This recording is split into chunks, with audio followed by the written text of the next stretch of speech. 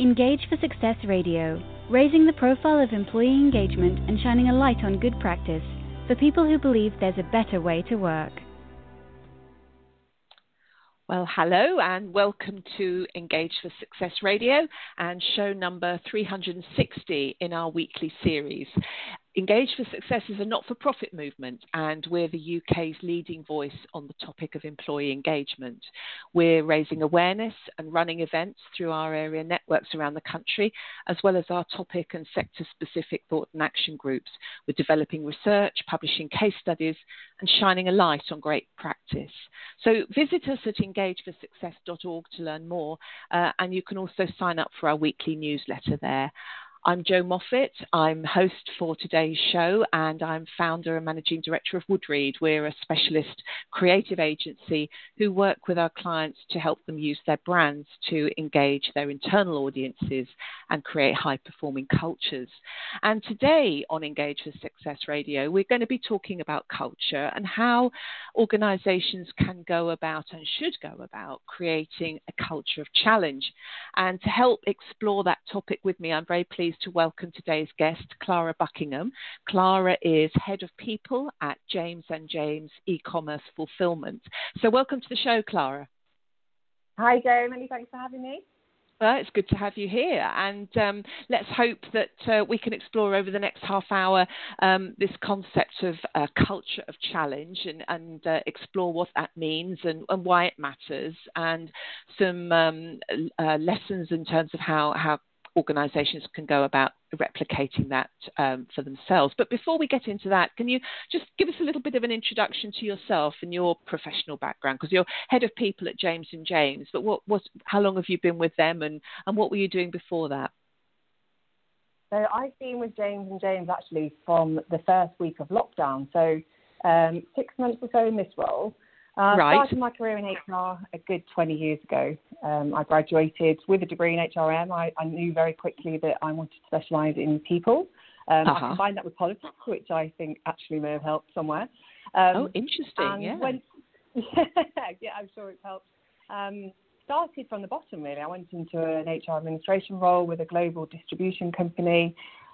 Career moved upwards quite quickly, and then since then, I've been in different industries. I've always been mindful that I wanted to try and work in different industries because they all do things very differently.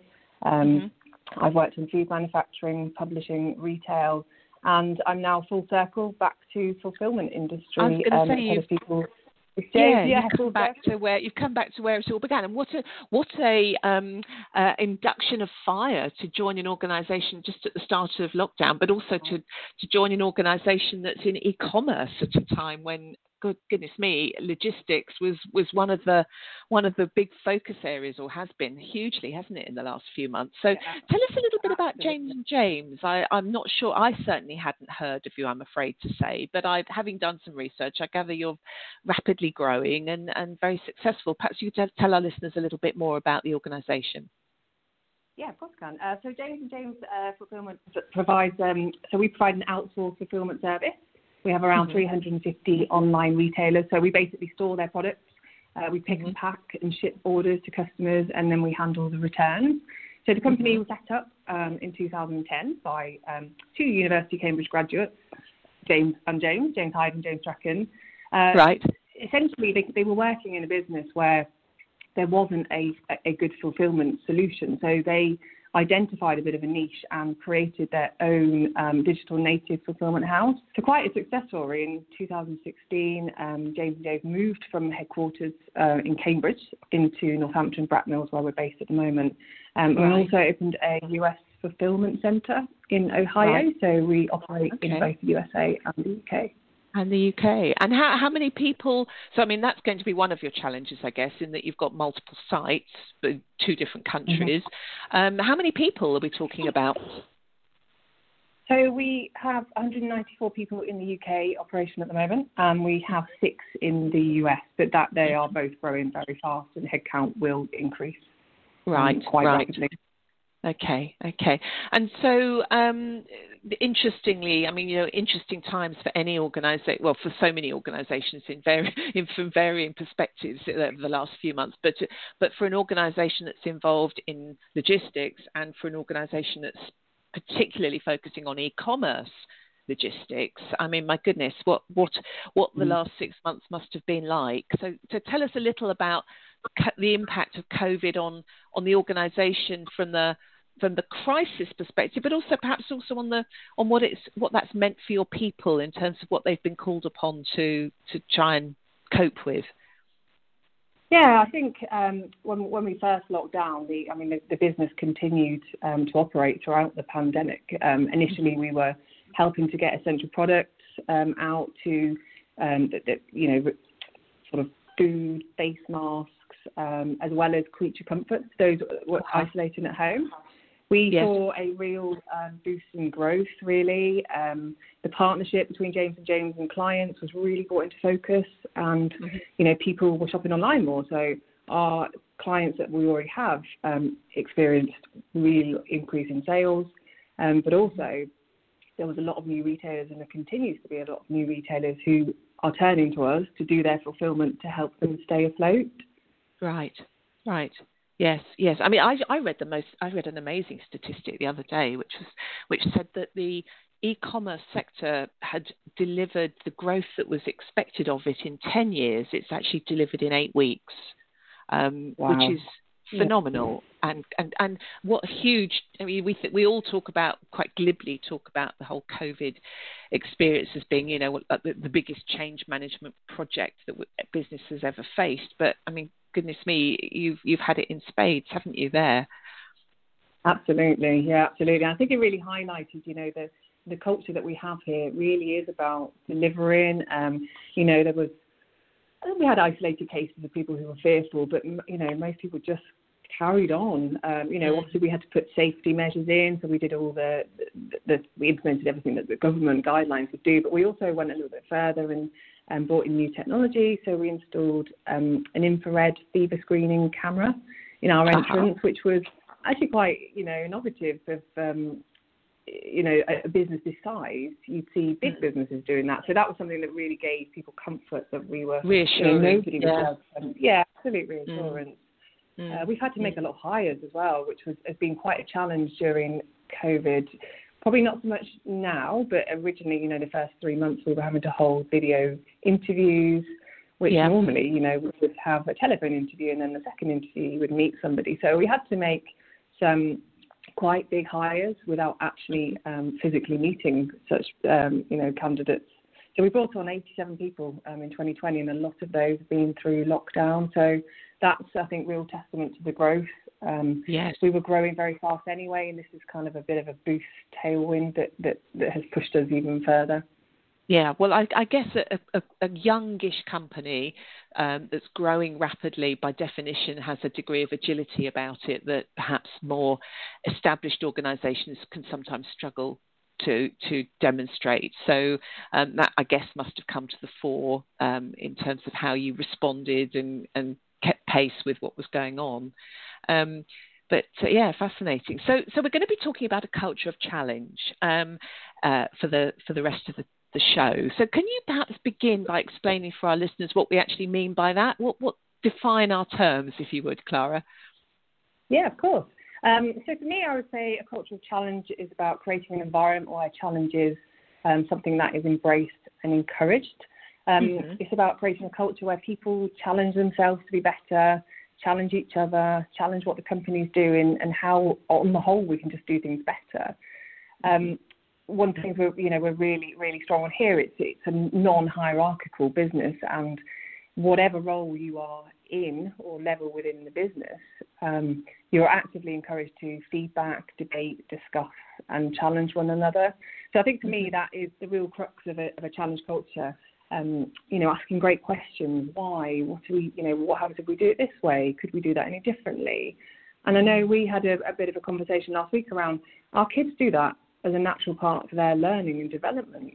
Indeed. I've got teenagers. Yeah, I've got teenagers now where it's a little bit less of the why, and I'm asking them why. But as they're growing up, they're asking those questions, aren't they? And so we stifle that. Absolutely. children. I think their development would not be so great. Absolutely. Yeah, and then we talked, didn't we, about how perhaps people in older generations find that a bit challenging themselves because they think they're being criticised. There's an inherent criticism in being asked a question. There's an inherent criticism in being asked why we're doing something that particular way, when in fact, really, it's just people wanting to understand, wanting to be involved, wanting to perhaps have an opportunity to contribute, which has got to be good news, really, I guess, isn't it? So, absolutely. Okay, and so why do you think it's important to create a culture of challenge? What's the benefit to an organisation when they've got that in place? Well, I think it's really essential to have innovation and change and forward thinking. I think if no one has a great idea on their own or stuck, a board meeting behind closed doors, just because they're in a very high position doesn't mean that they have all the answers. I think I think most businesses would find that when you involve your people and ask for feedback, a good idea can turn into a great idea. So I think it's very engaging. I think it really helps employee engagement. People really connect to the business because they are empowered to have a say, so to speak, in how things are done around here. Yep. Well, you're certainly talking to the converted as far as Engage for Success and the movement is concerned, because employee voice and tapping into it, listening to it is one of the 4 enablers of an engaged workforce. And certainly there's some really fascinating statistics about the extent to which an engaged workforce is more likely to be creative and innovative than ones who have lower levels of engagement, and part of that is knowing that you're listened to and that your voice matters and people will hear your ideas, I guess.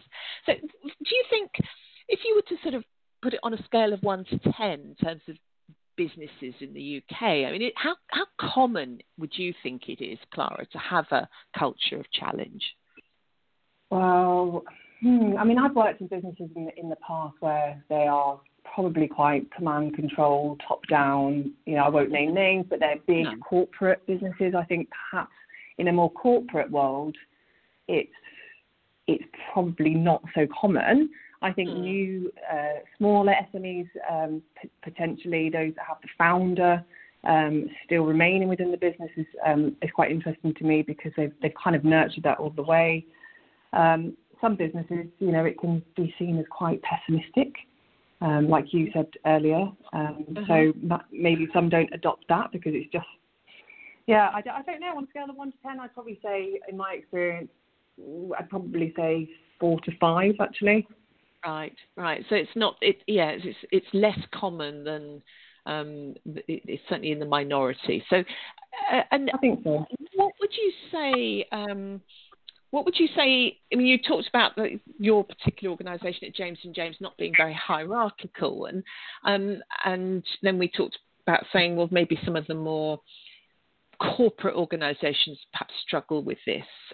But are there certain things? What do you need to have in place to ensure that a challenge culture has the chance to establish itself and thrive and deliver the benefits to the business that you want to have? Yeah, absolutely. I think there's some real key things that are necessary and preconditions. So I think, I'm very passionate about culture of businesses and values, and I think it starts with the values of the business. If you can get challenge as a core value and live and breathe it, then you are using that to underpin everything you do. So at James, one of our core values is challenge. I think I was going to ask you that. You beat me to it there. Yeah, funnily enough. It's challenge, create and deliver. Trust for me is imperative, and that starts at the top. If employees see any hesitancy of leaders to be challenged, or if they feel that their ideas and feedback won't actually be welcome, then they're not going to take the will, they won't have the will to risk in sharing that. So again, in so many ways, it's about leadership modelling what is the kind of culture that they wish to see, modelling it, showing it, demonstrating it, and being seen to walk the walk as much as talking the talk. Absolutely. Yeah, absolutely. I mean, our CEO and founder, James Hyde, he role models that, and actually, you watch him actively doing that on a day-to-day basis as part of his normal way of working. He'll ask people for personal feedback. He'll ask people just to say, how can we do things better? He recognises that he doesn't have the answers. The senior leadership don't have all the answers. What can we do differently? So starting at the top, I know, it can be a bit of a cliche, but it's absolutely essential. Yes. Okay. So values, challenge being one of yours. Trust. Yeah. Yep.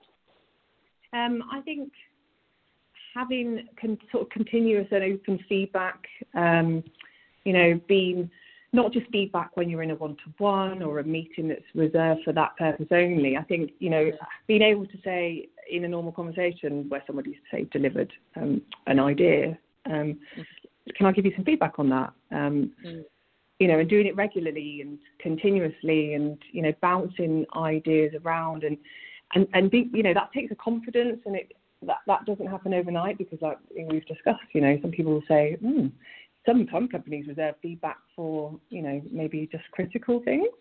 Yeah. Yeah. So then when someone says, can I give you some feedback, immediately your heart will sink and you'll think, oh God, what's they going to say now? Or what have I done now?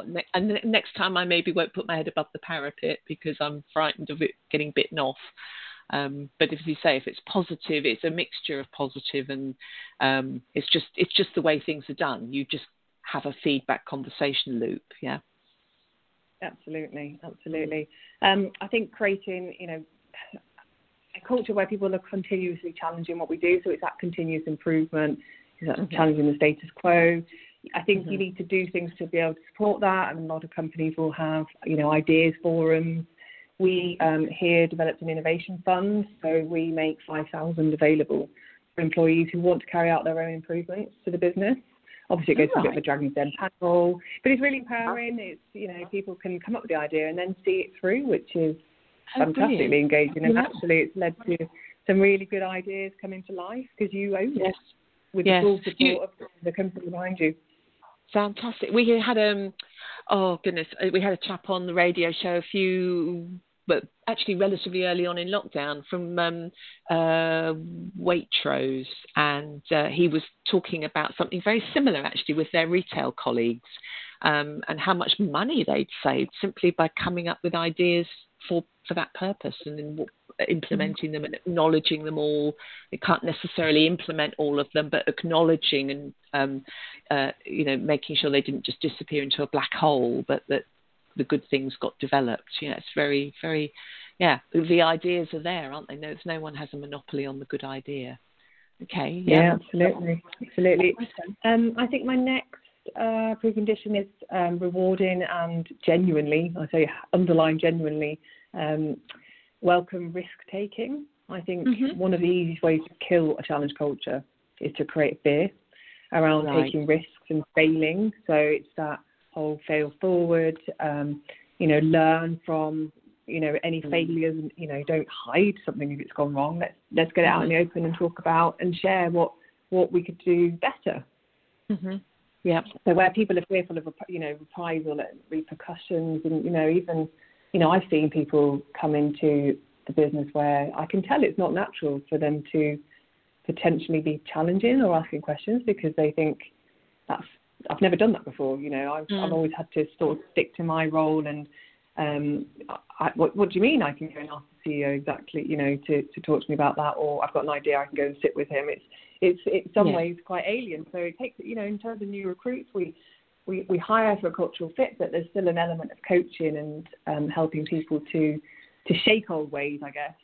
Yes, I was going to ask you about that. Yeah, I was going to ask you about that, Clara. I mean, because I know we haven't quite got through all the preconditions necessarily yet, but some of these things don't come naturally to people, do they? And if you are a growing organisation and you are, as you say, recruiting rapidly, you've 87 over the last few months, inevitably there's going to be people coming in who are not. This doesn't come naturally to them. So how do you go about that? Is it one-to-one coaching, or do you have more other ways of training this challenge culture into the business? And I think it's a lot of, because it's so active as a part of our culture, people see other people doing it. So, it's learning by seeing what people are doing. So people tend to start to pick up, but that's actually what we do around here, and be involved in a meeting.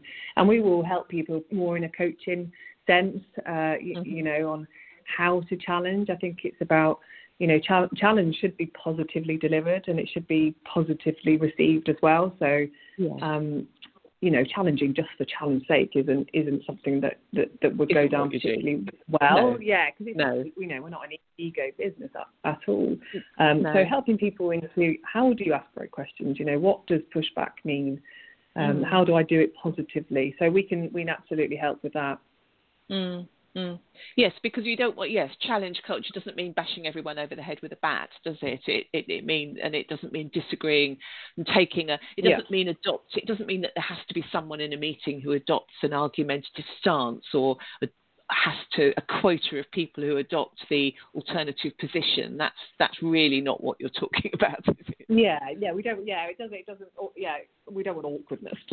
No, bullshit awkward lot. No, we definitely don't want that. Okay, so have we? Are there any other preconditions from your perspective that we haven't touched on? I think they're the main preconditions really for me.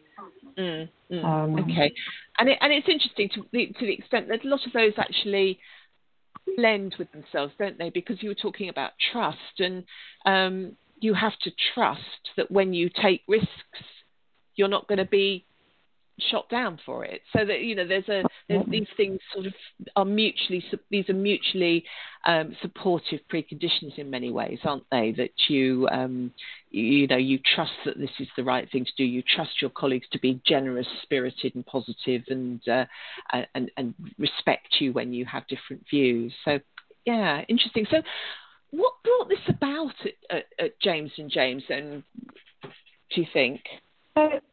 So I think recognition that some companies they will create values in a very inclusive way. I've seen that in bigger, older businesses. At James and James, it was I think recognizing that challenge is absolutely essential for us to be moving forward quite quickly, generating ideas.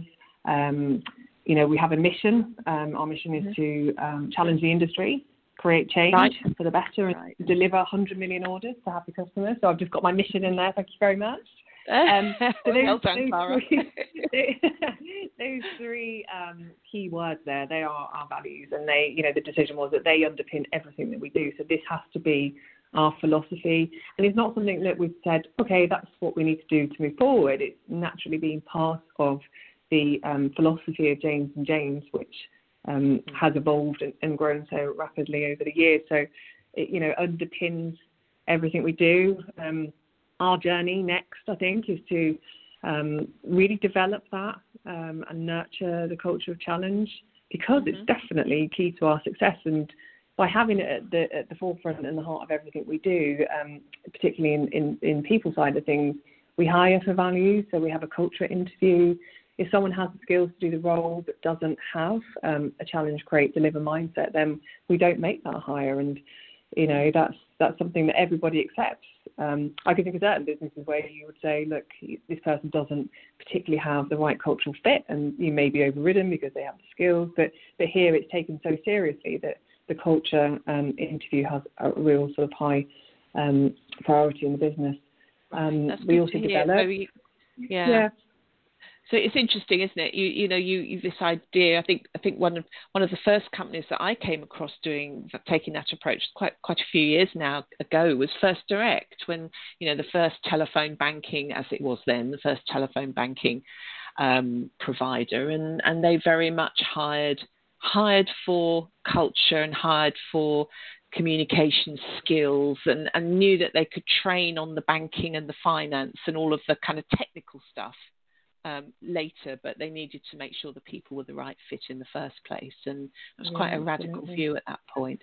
Absolutely. And I think just to add on to that, when you hire for that, but there will be people within a business that actually don't fit that. So, we will develop as much as we can in terms of behaviours and culture. But, we've had to make some difficult decisions to say goodbye to some people because they don't fit the culture. So I think when you're actively acting on that, people see that you are hiring for that, I guess firing for that, it's a really important thing, and it really does highlight how important our culture is. Yes, absolutely. I'm going to play devil's advocate here because I'm a passionate believer in hiring for cultural fit, but then I know that there are people that argue that when you do that, you cannot create diversity, you cannot address inclusion, and actually all you're doing is perpetuating an organisation of clones who are basically, you're hiring in your own image. I know what I would say to that, but I wonder what you would say to that, Clara. Yeah, no, I absolutely no. I that is, the cookie cutter approach of hiring. So that's absolutely not. These are core attributes that the behaviours that we need to see in people. It absolutely doesn't undermine our diversity and inclusion strategy whatsoever. It's about the right person with the right behaviours and the right culture fit. Yes. Yeah. Exactly, my point too. I think it makes me very frustrated when people say that because I can understand what they perhaps are getting at, but that's a misunderstanding of what is meant by hiring for culture and hiring for values. And I think it's a misunderstanding of where organisational values may have come from and what an organisational culture is all about. And what you're doing there is you have values which are vital to delivering your business strategy and your business mission and the growth that you've set yourself, and those values are there to deliver that, and the behaviours that support those values are there to deliver that.